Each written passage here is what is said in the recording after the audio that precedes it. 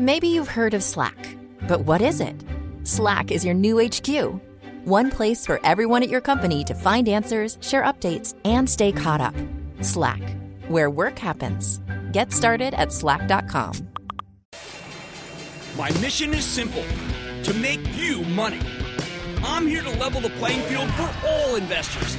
There's always a bull market somewhere, and I promise to help you find it. Mad Money starts now. Hey, I'm Cramer. Welcome to Mad Money. Welcome to Cramerica. Other people want to make friends. I'm just trying to make you some money. My job is not just to entertain you, but to educate and teach you. So call me at 1-800-743-CNBC or tweet me at Jim Cramer. At crucial points, sentiment becomes the key issue for the next leg of the market, up or down. On days like today, where the Dow advanced 81 points, S&P inched out a gain of 0.02%, and the Nasdaq declined 0.02%. I always have to ask myself, just how bullish are people? Are they adding money to what they have into the stock market? Have they stopped pulling money out, which has been the case for years and years? Has their interest been rekindled by the snorting bull? Let me start out by saying that sentiment is incredibly important. You don't want overexuberance. You don't want froth. You don't want people to be too excited. That means everyone would be in the pool already and you're late to the rally. However, sentiment is extremely hard to gauge. Oh, sure, there's some ways that people try to cut and dry. There are services that tell you how bullish or bearish newsletter writers are every week. But there are fewer and fewer newsletter writers. Their enthusiasm or lack thereof no longer means that much to me. It used to mean a great deal. You have the empirical, such as the data for stock mutual fund inflows. They remain pretty dismal. More money coming out in the last month than going in, despite the stunning gains we've seen. Isn't that counterintuitive? Many weeks still produce big outflows from stocks. Really good weeks where people make money. Call that negative sentiment for certain. No sign of the dreaded froth there. And then you have the anecdotal. I did a roundtable today over at the street with, among others, my old friend Liz Ann Saunders, the chief investment strategist for Schwab. And she hits the road every week, going around the country, speaking to thousands of investors. Saunders only just now, in the last couple of months, just now detected new people actually interested in the stock market again. Mind you, many aren't committing. They're just warming up to it. Given how self-selective her audience must be, right? I mean, to go hear her speak about the market or sectors, that's still pretty tepid enthusiasm, if you ask me. And you know what? I like that. I think the lack of warmth or love or even nodding acceptance of stocks as something that can make you money is downright wonderful for the bulls. See, if investors were all in, I would have to be very concerned. When everybody already loves stocks, you got no tinder to start the fire. As stock sage Springsteen teaches us, you can't start a fire without a spark. And that money on the sidelines could be the spark for the next leg higher. Buy. Finally, there's the ultra anecdotal, meaning me. Do you know something? Something's changed. It's kind of strange because I remember different days, but in the old days when people were all in the market, when everyone was excited, you know, I was actually a lightning rod. Not a lightning round, but a lightning rod for stocks. I couldn't go 5 feet down Wall Street without being asked about a stock, maybe multiple stocks. 5 feet. Guys would shower me with names. They'd be screaming them out. I had a virtual lightning round going on every time I walked from Wall and Broadway to Wall and Water. These days, I'd say maybe once a week I get asked about a stock. People do want to say hi, and they're incredibly nice. They want to take their picture with me, and that's fine. I might have to politely decline when that iPhone 10 comes out because of the ridiculously fabulous resolution. I'm telling you, this thing's it's going to drive me to Botox, although I may be the only one, given how Allergan stock got trashed today and what I thought was a good quarter. Up 7 yesterday, down 9 today. Here today, going tomorrow. My point, though, is that people want my picture because they say they like Mad Money. Or usually they don't. They usually say, you know, my cousin's mother loves Mad Money. Or, you know, like my grandfather once told me, boy, he can't get enough Mad Money. You know what I mean? Heaven forbid they'd actually say they watch it. Everyone likes to take pictures these days and post them on Instagram. And I always ask, hey, what do you like? And it's like I might be asking them about a program or a sports team or maybe even some kind of sandwich. It's usually lunchtime. But almost no one gives me the name of the stock. I do get asked a lot about Bitcoin. Far more than I'm ever asked about any stock. Usually the people who ask are vociferous backers of the cryptocurrency. I used to shrug and say, oh, just go buy NVIDIAs. They make the chips you need to mine the stuff. But then that became too big a reason to own it. So now I refer to an episode of The Good Wife, known as Bitcoin for Dummies, that I was in many years ago, where I was being cross-examined by Bob Balaban in court about Bitcoin. I was an expert financial whiz. And I said that Bitcoin was totally legitimate and a great buy where it was.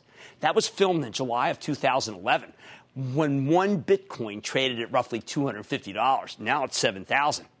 People are enthralled when I tell them that I liked it at $250 and that you can actually go to the videotape. Now, I made that call. It was clearly I was an actor with a script and not Jim Cramer, but I should do more courtroom drama cameos. People love it. Wow, $250, how'd you know?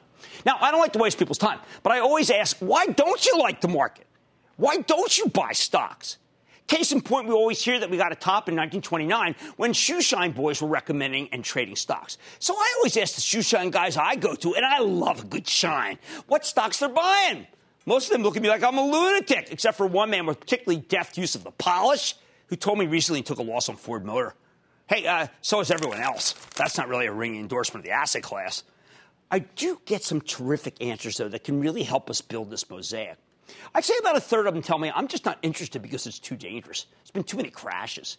Follow-up question usually produces a soulful sigh about how they lost everything in the Great Recession, or maybe they lost everything in the dot-com crash. Whatever, they lost everything. They would much rather be in cash. They can sleep at night, which is pretty amazing given how poorly cash is done versus stocks. The risk aversion is tremendous.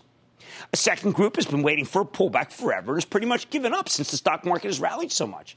I missed the rally is something I've heard since the rally began. A third group says, you kidding me with the craziness in Washington? Are you asking me why I don't invest? Ha! I always want to engage with these people, but I know better because it's way too dangerous to talk politics. A fourth group says they don't have the money to invest. They aren't rich enough. I tell them that I started out with very little. I bought 9 shares of this, 5 shares of that, and I worked my way up. But the belief that only the rich own stocks and make money in them because the market's rigged against the little guy is a pretty constant refrain. I always end the interrogation by looking at their phone, which is clicking pictures constantly when I'm talking, and asking them, do you like your Apple phone? They always say, oh, I love it. I mean, I can't live without it. And I say, well, why don't you buy some shares of Apple? They typically screw up their faces and they say, I don't know. I have no idea. Well, let me tell you something. The company that is Apple reported tonight, and it was one of the greatest blowouts I have ever seen. Just spectacular revenue growth, amazing earnings, a reacceleration in China, bountiful services stream, and you just try getting an Apple 10. Just try. There's already lines in Australia and Japan, all those other places right now because it's just started. Why can't I get this on? Well, no one got Apple right except for us. Whoo, I said it. Can you believe I just said it? Regina Gilgamesh, I just said it. I just violated all the rules. I said nobody got it right except for us. I did it because I'm proud. I'm proud. I'm proud that I knew that Tim Cook was great. Somehow, so many people are oblivious to the stock of the maker of the machine that they can't live without and gladly pay up for. What a shame, as this company with a market cap approaching what could be $1 trillion could have made fortunes for people if they would just understand that you could own, not trade, but own a piece of this amazing company. Why does all that matter? Why does it matter? Well, here's the bottom line. While I know this rally has been amazing, while I know we're in a huge bull market with some periodic exceptions like the drug stocks this week, food stocks last week, retailers all the time, I believe that as long as people are incredulous or disdainful or scared of this market, including ideas that they hold so tightly in their hand each day and can't live without, then there's trillions of dollars of tinder on the sidelines that could come in and take stocks higher. And that process is pretty self-fulfilling. As they take stocks up, their old memories of the bad times disappear.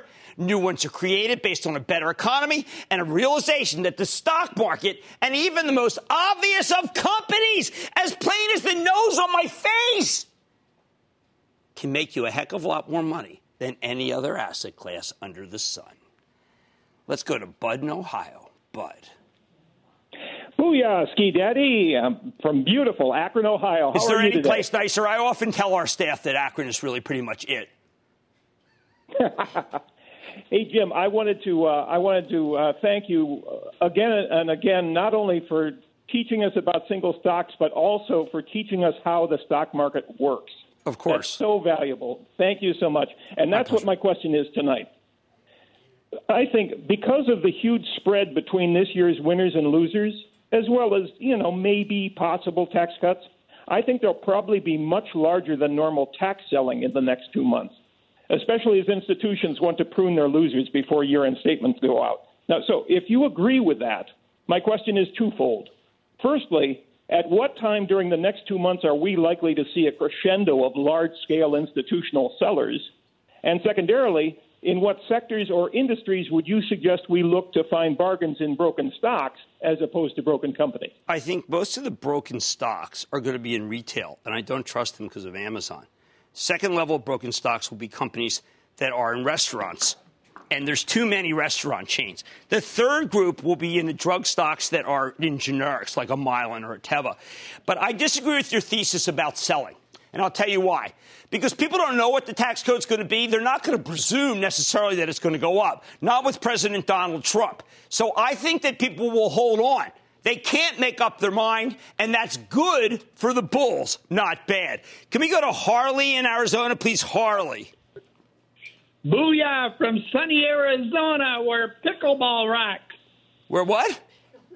Pickleball. Vlasic? Clausen? Pickleball, I said. Yeah, that's right. Pickleball, of course. Of course, pickleball. I mean, what was I thinking? Yeah.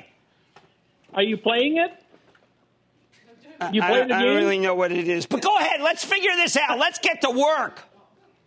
Let's get to work. What should I do with my NXP stock? Okay, you don't tender, you own it. Now, Qualcomm's trying to buy it. Some would say they're trying to steal it at 110. It's at 117. I'm telling club members of ActionAlertsPlus.com, please, please, please, hold off. Do not sell this stock. All right, don't tender. With some exceptions, we're in the midst of a huge bull market. But there are still people scared of this market, and I think that's a good thing. There's a lot of money on the sidelines that can light the fire and take stocks ever higher.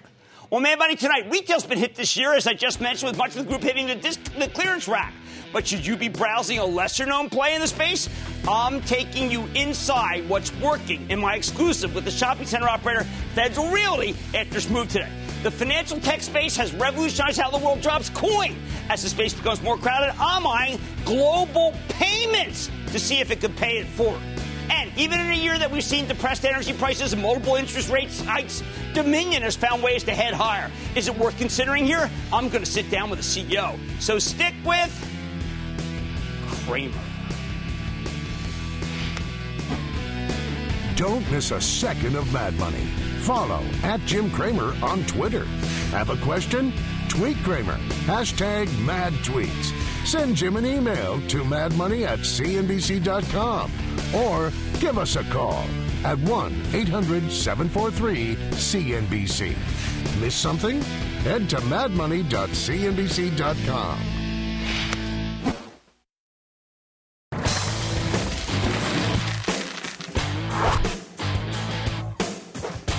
Have we gotten too negative on real estate because of retail? This morning, Federal Realty, the best-run shopping center real estate investment trust, reported a really excellent quarter.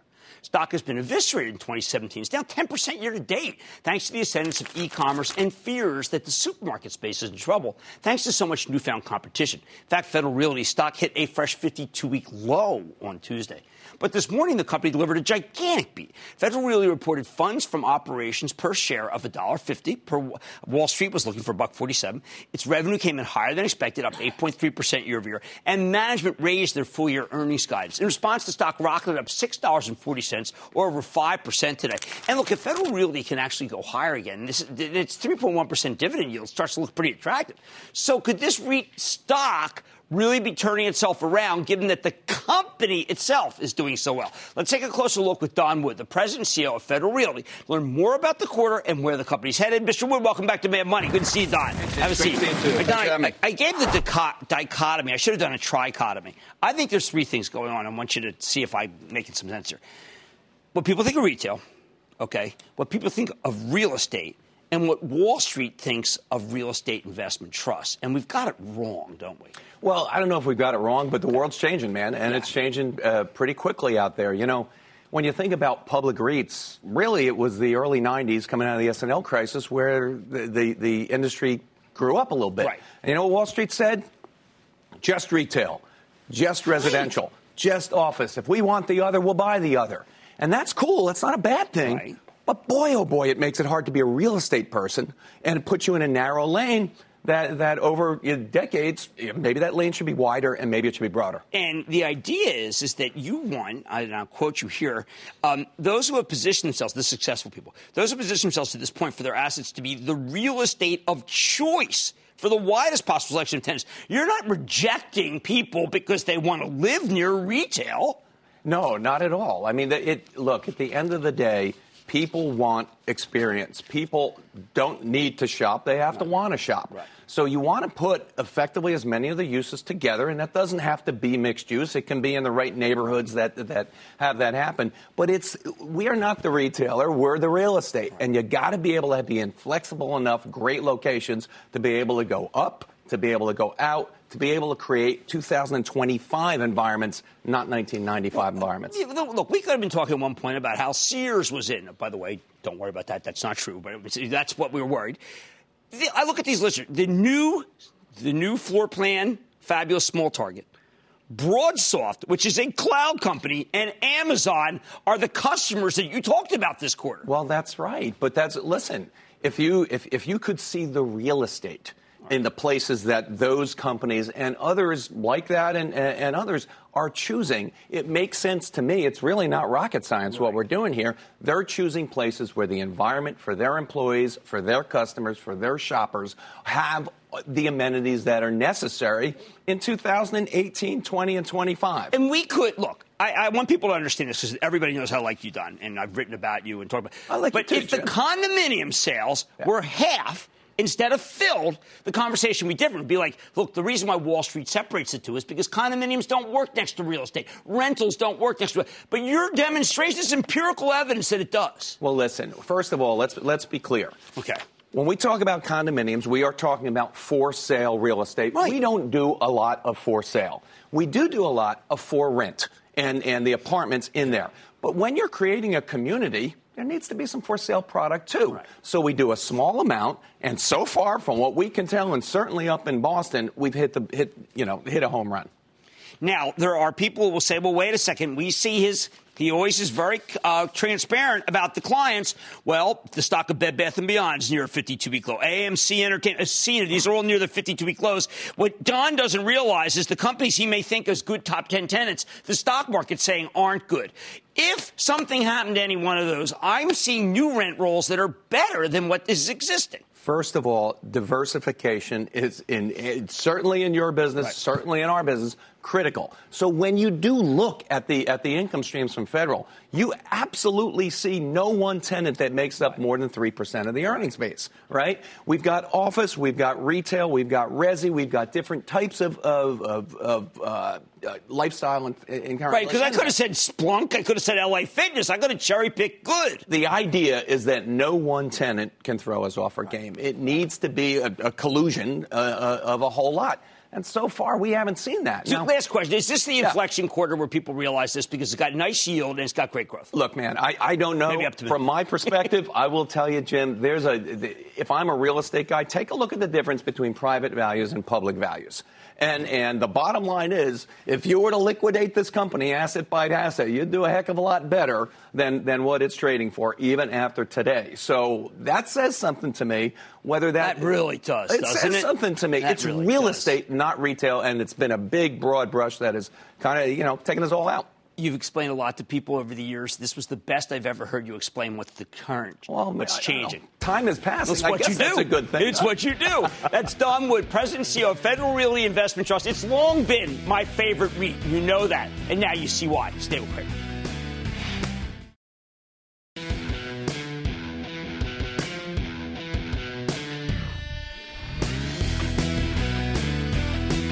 When you find a powerful long-term secular theme in this market, you have to keep circling back to it and back to it. Remember, we don't need to invent new ideas every day. If we have a good theme, we just stick with it. I bring this up because there is a huge bull market in an area that you're not familiar with but you use every day, the payment processing space. Companies that help facilitate the transition from paper to plastic, cash to credit cards, and they're making fortunes here. Every day there are billions and billions and billions of debit and credit card transactions. That number keeps growing as cash increasingly becomes a thing of the past. And that's not even touching on the explosion in digital and mobile payments. But while swiping your card and signing your name might seem simple, the truth is there's actually a whole lot of things that go on behind the curtain to get those transactions authorized, processed, and settled. They're very difficult. They just seem simple when you swipe or use that darn chip. All of these businesses are booming, which is why so long I have pounded the table on MasterCard, on Visa, and then, maybe best of all, PayPal. It's why over the summer I recommend a little company called Vantiv, a merchant acquirer that signs up retailers for credit card networks. And the stock's done pretty well. It's up 9% thanks to the purchase of WorldPay. And that's a British payments company. But tonight I want to talk to you about another company that reminds me of that great choice of Vantiv. One with a stock that has been totally en fuego.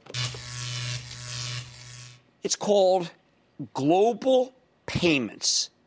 And I've mentioned it only just in passing, and that's been wrong. It's GPN, George, Pam, Nancy, for all you home gamers. Here's another merchant acquirer with a global presence, and they also recently made a big acquisition with the purchase of Heartland last year. And these acquisitions are so good, they rationalized the whole industry. More importantly, the stock of Global Payments has rocketed up more than 48% year to date. So good that, yes, I'm kicking myself. I wish I had highlighted it earlier. Some things are better late than never, though. This is one of them. Where does this thing fit it within this broader payments bull market? And can its stock keep running? Or maybe we missed it. Okay, let's start with what exactly these guys do. When I say Global Payments is a merchant acquirer, that's a term of art. I mean they sign up retailers to credit card networks, enabling merchants of every stripe to accept electronic payments. In short, these guys own the client relationships in the payments business, and they're the ones who set pricing. They also have some e-commerce, cross-border, and gambling-related solutions. Where exactly do they fall in the payments food chain? When you pay for something with a credit card, that sets off a complicated process that just seems straightforward because it happens so quickly. First, the retailer you're buying something from sends the transaction information to the merchant acquirer, like Global Payments. Then the merchant acquirer passes it to the credit card network, like Visa or MasterCard. Then they take it to the issuing bank, which validates the transaction and actually pays the money. Can you believe this? Then the credit card network takes their cut and splits it with the merchant acquirer. And this is where Global Payments gets paid, before finally paying the retailer who started the whole thing to begin with. So how much does a company like Global Payments make? All right, you think that most of the money would go to the credit card network, right? I mean, stocks are doing so great. But in reality, Visa or MasterCard are very tiny pieces. They only take, from each transaction, 15 to 18 basis points. Okay, well, what is that? I mean, how about some English, Jim? Oh, okay, in plain English, that's less than 1/5 of 1%. Merchant acquirers like Global Payments end up taking a 2 to 3% cut from each transaction. It's where the money is, and most of that money stays with them. Now, this becomes a much more compelling story in December 2015, when we learned that Global Payments planned to take over Heartland Payment Systems in a $3.8 billion deal. This transaction dramatically expanded the company's base of small and medium-sized clients. That's where the growth is, while giving them exposure to whole new industries like restaurants. The analysts went nuts over the synergies and the potential cross-selling opportunities. Merger was completed in April of last year, and after treading water in the second half of 2016, Global Payments stock has just caught fire. But, you can say the same thing about PayPal, Visa, and MasterCard. All good companies. How good has this deal been for this company? Okay. Heartland transaction added 1,400 salespeople across North America. It's expected to drive $1 billion in additional revenues, $60 million in cost savings this year alone. And long-term, the deal should bolster the company's revenue growth by 1% to 2%. Meanwhile, Global Payments is looking to expand internationally. Oh, boy, there's a lot of business to do there. There's still a lot more cash than credit being used, a lot more cash than plastic. Right now, the rest of the world accounts for roughly a quarter of the company's sales. Asia, Europe, Middle East, Africa, Latin America is where the real growth is. So they're aggressively trying to take share overseas. What should we expect when Global Payments reports next week? Ooh, gun to my head. Take the gun away from my head. But look, the last time the company reported in August, they delivered a nice bottom line beat, a huge top line beat, management raising their full year guidance. On the conference call, they talked about their plans to acquire Active Network. That's a cloud-based payment software company targeting community programs and sporting events. It's going to be a $1.2 billion acquisition. Given the company's track record with these deals, I expect this one to play out perfectly. At the same time, Global Payments announced a strategic partnership with Visa Equity Partners, the company that's selling them Active Network to provide transaction processing services for Vista's, I should have said Vista, not Visa, I'm sorry, Vista's 40 portfolio companies in the enterprise software space. That represents a nice growth opportunity. Again, that's Vista. Meanwhile, the Heartland acquisition is going very well, and the company's expanding their offerings overseas with plans to move into Spain and Hong Kong in the near future. Hong Kong's a huge market. And their e-commerce business is growing at a double-digit clip, as we learned the last time they reported earnings. All right, what's my reluctance here? Well, you know I don't like to game the earnings reports, meaning if Global Payments delivers another good quarter next week and the stock gets dinged anyway, I wouldn't be surprised if you're getting another buying opportunity. And yes, this stock is worth buying.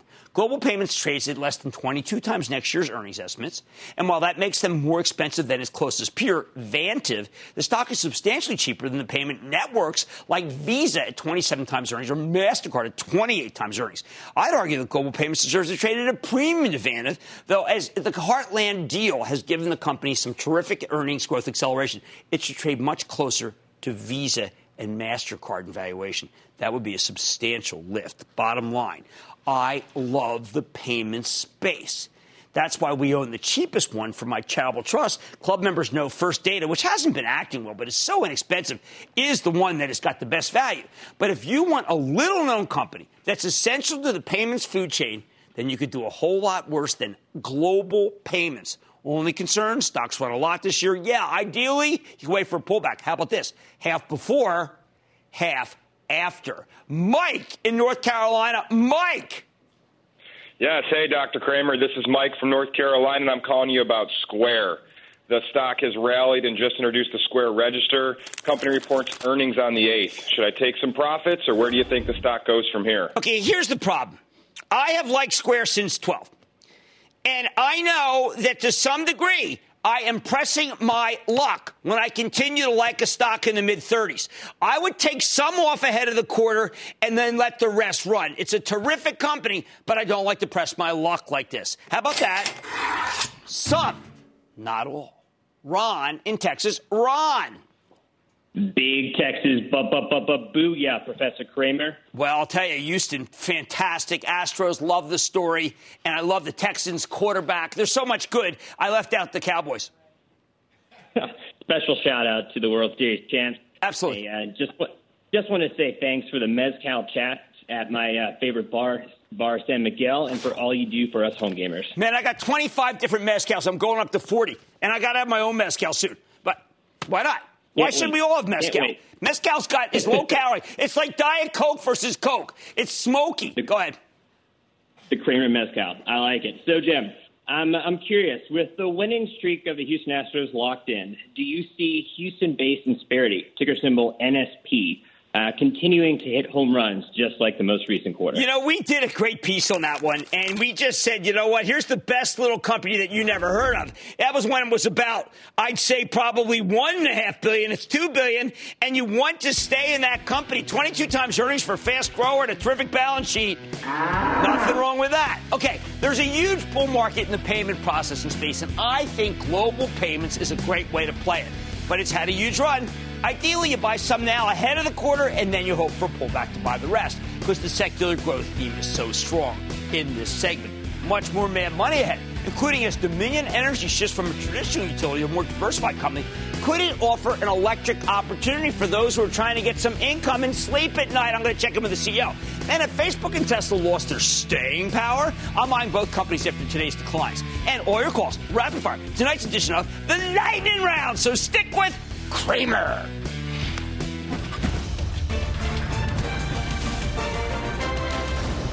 Tomorrow, kick off the trading day with Squawk on the Street. Live from Post 9 at the NYSE. Not going to undergo surgery so we look better in our selfies. There's some people who aren't vain. Everybody's just going to get Botox injections every day? Come on. You're so vain, I bet you think this segment's about you. It all starts at 9 a.m. Eastern.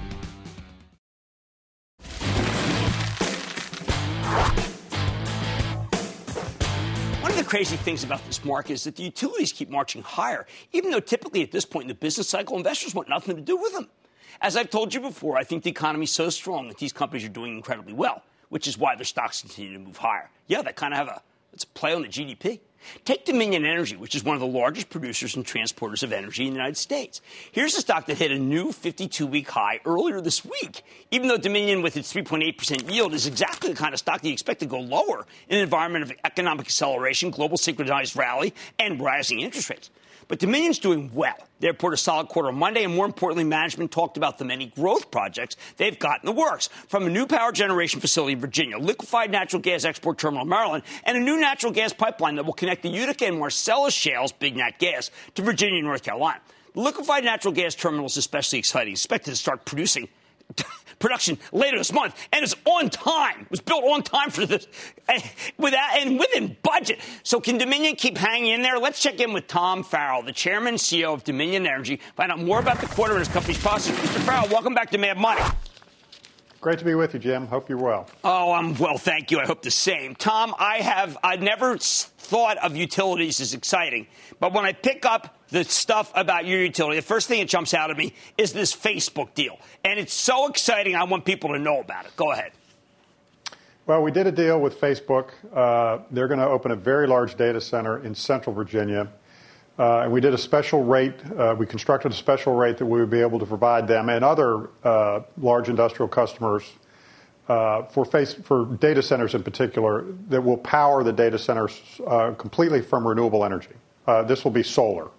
Even though, wonderful deal. I mean, to me, this is the breakthrough deal. What it says is an old line utility company is using new technology to drive prices down and get the best customer in America, other than maybe where Amazon puts its second headquarters. Now, is this something you personally worked on? I approved it. I didn't come up with all the concepts. I did direct that we create a new tariff, as we would call it in the utility business, to serve these kind of customers. And we did a different kind of a deal, but also very creative with Microsoft about a year ago to bring a data center of theirs here as well. Yeah, as you know, Jim, more than half of the Internet traffic in the United States runs through our service territory, and we provide the electricity for all those data centers. Well, we've already opened 11 new ones this year. I think you're too humble, so I will say, because of both your reliability and your incredibly low cost of energy to your customers, that's why you get these, right? That is exactly why we get them. Okay, now you've got a couple of projects that are gigantic, putting a lot of people to work that I find very exciting. Atlantic Coast Pipeline, obviously the liquefaction terminal. I want to talk about both. Let's start with liquefaction. It's about ready to go. And this is on budget and on time. Yeah, it's our projects it's a mantra around Dominion Energy, Jim, that things are done on time and on budget. And Cove Point is about a $4 billion project. It's been under construction for 3 years. It's essentially complete. We're doing the commissioning work now, the startup work. We will make LNG this month, and we expect to be commercial, serving our customers by the end of the year. We have all the permits necessary to liquefy the natural gas. We're looking forward to providing that service. And you're confident customers, right? We have 2 customers that have signed up for 20 years each, capacity payments. Capacity payments. So that's it. You're going to make money from the day the day this opens. That's right. Yep. Incredible. Absolutely. Now, you're doing Greensville Country Power Station. I mention this because it saves $2 billion in fuel costs because it's, the most up-to-date natural gas facility? It'll be the largest, most efficient natural gas power plant in the United States when it's finished, which will be late next year. It's a little over 60% done now, another project that's on time and on budget. And super efficient gas turbines. And last but not least, Atlantic Coast Pipeline. Pipelines are supposed to be notoriously difficult to build, permit, whatever. This one's on time and on budget, too. We've been in the pipeline business, Jim. I know people think of us as an electric utility, which we are. We've been in the pipeline business almost 100 years as well. And we know how to do them. This one is 600 miles long. It starts in central West Virginia and runs to the North Carolina-South Carolina line. We are expecting the last of the permits in the next few weeks, and we'll be under construction late this year. Well, look, the reason I always recommend you guys is not just because I think that you've done a fantastic job, but it's well run and it's on time, and the huge projects are not easy to do. It's been a fantastic stock and a great run. We're sticking with you, Tom Farrow, the Chairman, President, and CEO of Dominion Energy. Great to see you, sir, at all times. Thanks very much, Jim. This is what I love, okay? This is the kind of company. It's a growth utility. Look, if you're too nervous about everything else, go with Dominion. Mad Money's back into the break.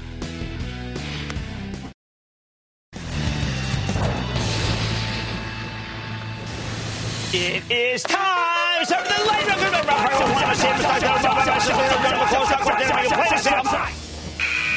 And then the lightning round is over. Are you ready, Ski Daddy? Time for the lightning round. I'm going to start with Samuel in Texas. Samuel.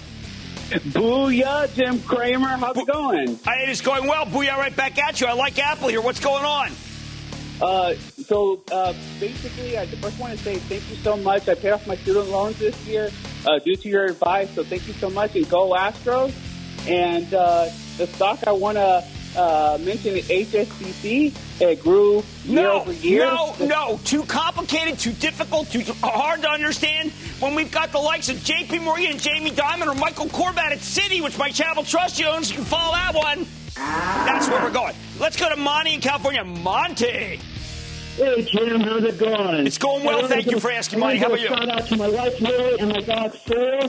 Hey, I know retail is really in the flips now, but I wanted your opinion on TJX. TJX, the largest position in my Chapel Trust, and it's been hurting. Why? Because it's caught up with all these ETFs on retail. Chart's awful. I think the business is good. I am going to say wait till it goes back to 68, and then Jake in Colorado. Jake. Booyah from Denver, Jim. Got a big game this weekend. What's up? Big game. Talking today about Genworth Financial. No, we're going to stay away. We're going to stay away because there are balance sheet issues. Me, no, like balance sheet issues. Me not bizarro. Me don't like them ugly. Let's go to John in Illinois. John. Booyah, Jimmy. Booyah. I am a Fairweather fan. Quantenna, the Wi-Fi solutions provider. We looked at these guys. We looked and we looked and we passed. And there's too many other guys in that segment. And we've got Broadcom, which pre-announced a better expected quarter and still went down today until Apple reported a good number. I think it was heresy that the stock was down. Let's go to Linda in Florida. Linda. Booyah, Jim. Booyah, from Linda. sunny Florida. Nice. I love your show. It's great. I bought your book, and that's very informative. I also am a member of Action Alert Plus. Yes, the club, a club member. Yes, the plus. Thank you. And my question is, the stock would be MetLife. Do I buy, sell, MetLife's or incredibly hold? well run, but it did a 52-week high today. I would prefer a little bit of pullback. Do like Chubb more than that, but it's a good company. Justin in Indiana. Justin. Hey, Booyah, Jim. Just wanted to get your thoughts on CTSH. Beat all the earnings, but they still lost 3%. Yeah, wasn't that something? Jump ship. Look, I think it's a terrific story. You know, the information technology stories that we like, that's a good one. You know, we like Accenture very much. And the one that I tell club members that is worth buying is a company called DXC, which was down 81 cents today. I picked that one up even more than yours. Oh, come on, one more. I want to go to Lee in Wisconsin, where I think Wisconsin's got a chance in Big Ten. Lee. Hello, Jim. Thank you for the call. You bet. I'd like to know if you can give me some information on what you think about Exact Sciences. Well, everybody knows the same thing, which is the sales are unbelievable for the colorectal product, and I think that it's a good company, and I think that the product itself is saving a lot of people's lives. So I got 2 thumbs up for that one. Can I take another? I would like very much to go to William in Michigan. William. Yes, sir. Go ahead, William. Stericycle. After they bought No. Stericycle. I went over this one with my old friend Herb Greenberg a long time ago, and it's just, to me, does too many acquisitions, not working. It's not my style. UNH, if you want to be in that segment. And that, ladies and gentlemen, Lightning Round! The Lightning Round is sponsored by TD Ameritrade.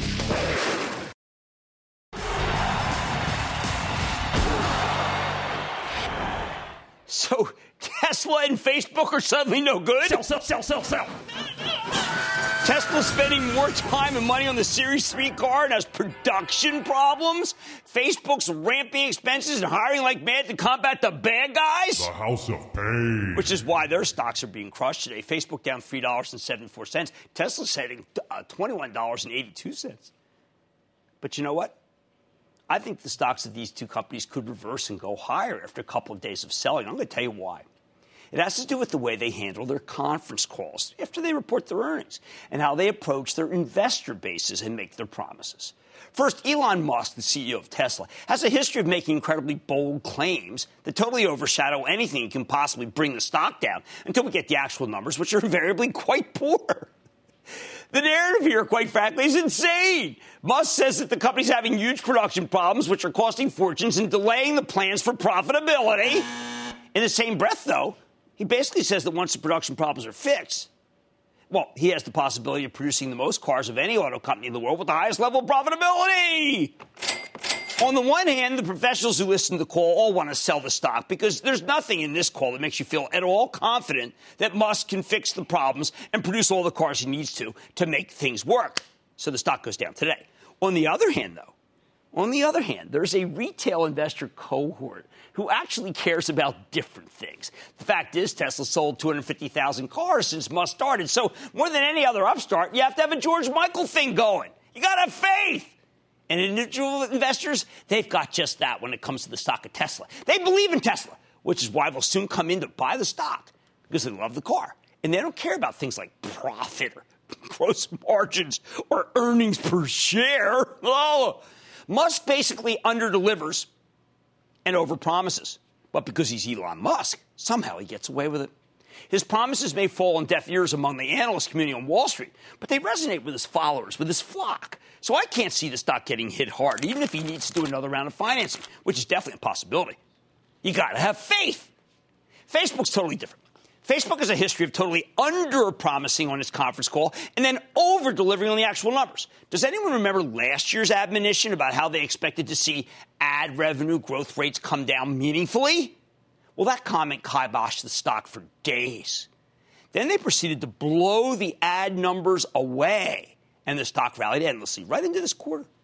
This time the talk on the call was to underpromise because of increased expenses that will be spent to combat the bad actors like the Russians, saying their efforts will have, and I quote from Zuckerberg himself, significant impact on our profitability going forward. In other words, he wants you to cut numbers.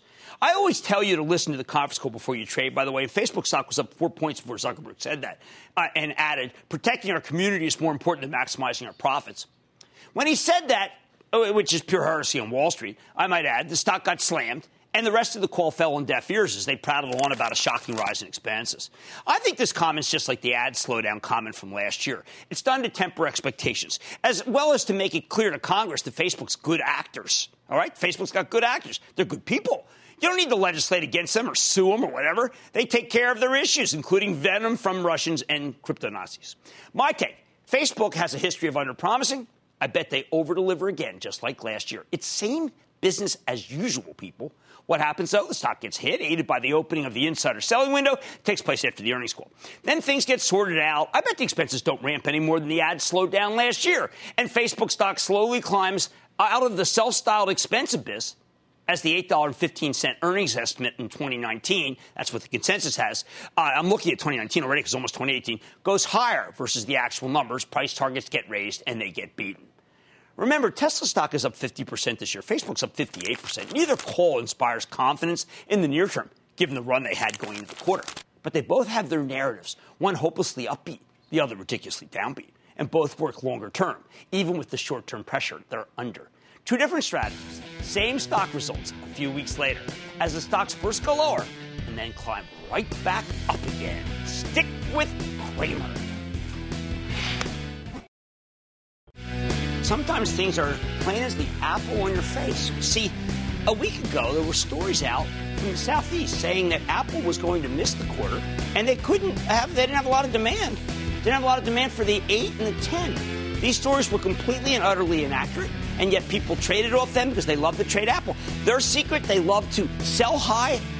No, sorry, they like to buy high and sell low. And that's why so many people just don't get Apple right.